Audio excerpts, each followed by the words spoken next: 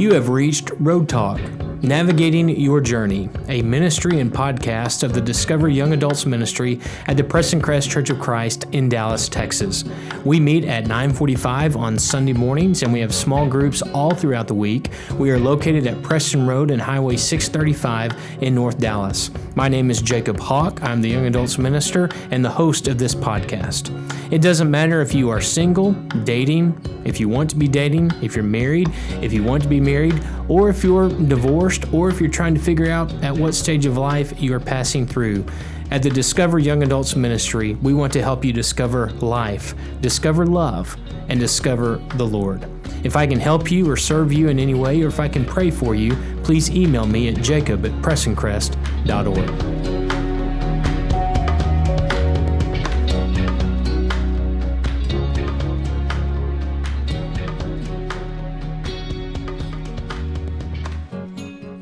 Well, I want to welcome you back today to Road Talk, Navigating Your Journey. Hope you are having a wonderful day. And we are going to begin a new brief series today entitled Confusing Bible Conversations. Again, we are working through a list of questions and topics that the young adults at the Preston Crest Discover Young Adults Ministry wanted to study this year. And we are coming to the end of that series. This will be the last segment of that series as we discuss things in the Bible that are very confusing and how we should have at least a minimal understanding of what these subjects may or may not be about. The first topic we're going to consider today in our Confusing Bible Conversation series is the Man of Lawlessness. To be honest, I was a little bit surprised when I received the request to teach about the Man of Lawlessness. Not many people have heard about the Man of Lawlessness. I don't know if you have, but it is one of those subjects that gets pushed to the side. It's tucked away in 2 Thessalonians chapter 2. And again, it's important to discuss these topics so that when others try to challenge or discredit Scripture, we can have at least a minimal basis of understanding. And the Man of Lawlessness would be one of those examples where we can defend the Christian faith by those who would try to challenge the faith by his obscurity. But he's found in 2 Thessalonians chapter 2, beginning in verse 1. It runs all the way through verse 10. I'll read the passage, and then we will discuss some questions about the Man of Lawlessness.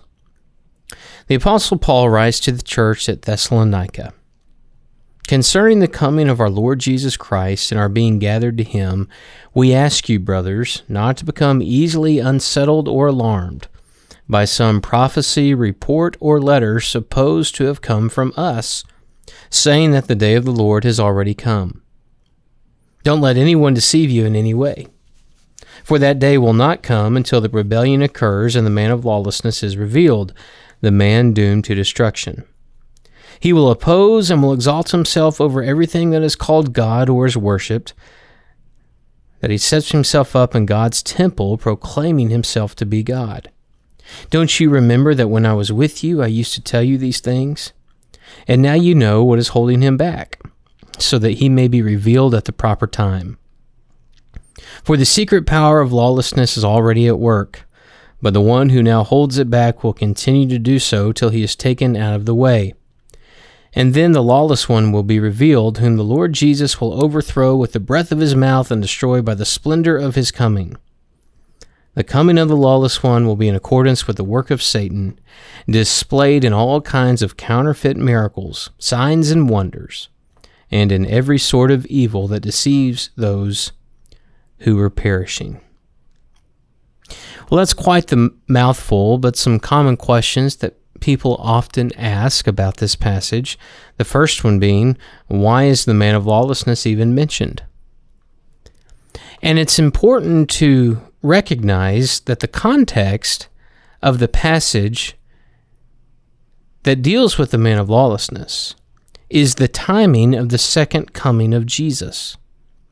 That's how Paul begins the chapter, 2 Thessalonians chapter 2, verse 1, concerning the coming of our Lord Jesus Christ and our being gathered to him. You might remember that the Thessalonians were focused on the return of Christ to a fault. That's all they talked about. That's all they thought about. Now, it's important for us to think about the return of Christ and long for that day, but we still have to live our lives on earth until that day happens. And that was the problem in Thessalonica. If you remember also in the book of 2 Thessalonians, Paul will make the statement, which has become a political statement, but it was never meant to be that way. If a man does not work, he should not eat. And that's what the Thessalonians were doing. They had just stopped living their life because they were so focused on waiting for, in what their minds thought to be, the imminent return of Jesus. This chapter is really not about the man of lawlessness. This chapter is more about the second coming of Christ. And so we cannot allow a confusing character in the chapter to overshadow the main plot of the story. For a recent example, if you watched the second presidential debate last week, that would have been on August the 28th, rather than talking about how to get America back on track, many of the candidates started to make personal attacks against each other. And the purpose of the debate was lost. And that's usually what happens in any type of political debate. Well, we can't let that happen here when we look at 2 Thessalonians chapter 1. This chapter is not about the man of lawlessness. This chapter is about the return of Christ. And the man of lawlessness just happens to be one of the points of conversation about the main point of Christ's return, specifically in the fact that Christ will not return until the man of lawlessness comes first. And that must be kept in proper focus. People often ask, secondly, what is the man of lawlessness like?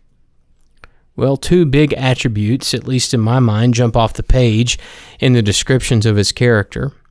Number one, he's prideful. Paul says in verse 4 that he will oppose and will exalt himself over everything that is called God or is worshipped, so that he sets himself up in God's temple, proclaiming himself to be God.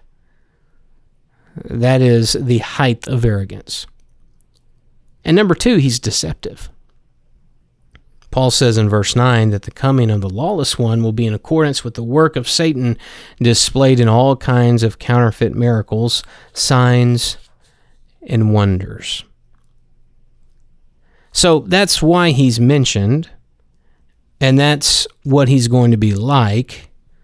The third question that people often ask, which is the question which receives the most attention: who is the man of lawlessness? And I guess that might be the most entertaining question to consider. There's really three main options that biblical scholars will offer. Two of them are in theory, and the third option begins to discuss actual people. But option number one is that the man of lawlessness is not a real person, but he's more of a symbolic metaphor for evil. A good example of this would be on the opposite end of the spectrum. We're about to enter the holiday season, Santa Claus. Santa Claus is not a real person. If you're listening to this, I hope I did not just burst your bubble and ruin your life, that Jolly St. Nick is not a real human being, but Santa Claus is a description, a picture, a metaphor for good, generosity, charity. Some would argue that the man of lawlessness is not an individual, but rather a symbol for evil. The problem with that is that the man of lawlessness, whoever he is, has very detailed descriptions in 2 Thessalonians chapter 1. In my opinion, these descriptions seem to be a little bit too specific to be a metaphor. But that is one option. Option number two is that the man of lawlessness is some person who does not realize yet that it's them. An example of that would be Peter in the New Testament when Jesus talks about those who will deny him. Peter boldly proclaims he will never do so, and then he ends up doing that very thing. Some would argue that the man of lawlessness does not realize he's the man of lawlessness, but he's living a life that would portray that he would be, though he has not yet come to that realization. The issue with that theory, in my opinion, is that according to 2 Thessalonians chapter 1, the man of lawlessness appears to be intentionally deceptive and prideful. In other words, he knows what he's doing. So option 3 leaves us with some varied alleged suspects, and they are all over the page.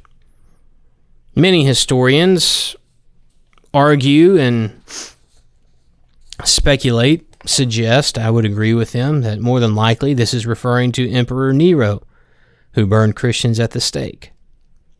Others think it could be Emperor Caligula, who was Nero's predecessor, who actually ordered a statue of himself to be mounted in Solomon's temple to be worshipped.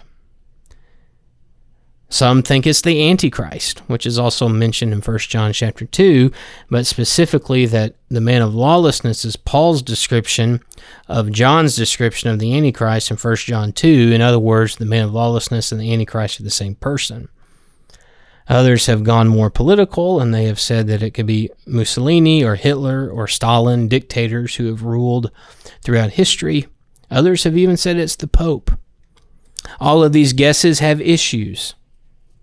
Again, I think Emperor Nero is likely the best fit, but Nero never demanded the people to call him God, which is a requirement in verse 4. Emperor Caligula also meets the requirements. The only problem is Caligula died in AD 41, which is at least 10 years before 2 Thessalonians was written. The text implies that the man of lawlessness was yet to be revealed. Those timetables don't match up. Mussolini, Hitler, Stalin, they were never worshipped in temples, and the Pope does not claim to be God. So none of these guesses fit exactly with what Paul describes in 2 Thessalonians chapter 2, verses 1 through 10. In summary, no one knows for sure who the man of lawlessness is. But here's the good news. Whoever he is, and whenever he comes, Christians have nothing to fear. In fact, Paul says in verse 8 of that passage, "The lawless one will be revealed, but the Lord Jesus will overthrow him with the breath of his mouth and destroy him by the splendor of his coming." So don't get too caught up on trying to figure out who the man of lawlessness is. The chapter really wasn't about the man of lawlessness. It was about the return of Jesus. But we take great comfort and we take great hope in knowing that whoever the man of lawlessness is, and whenever he comes, if we follow Jesus, we follow the victor.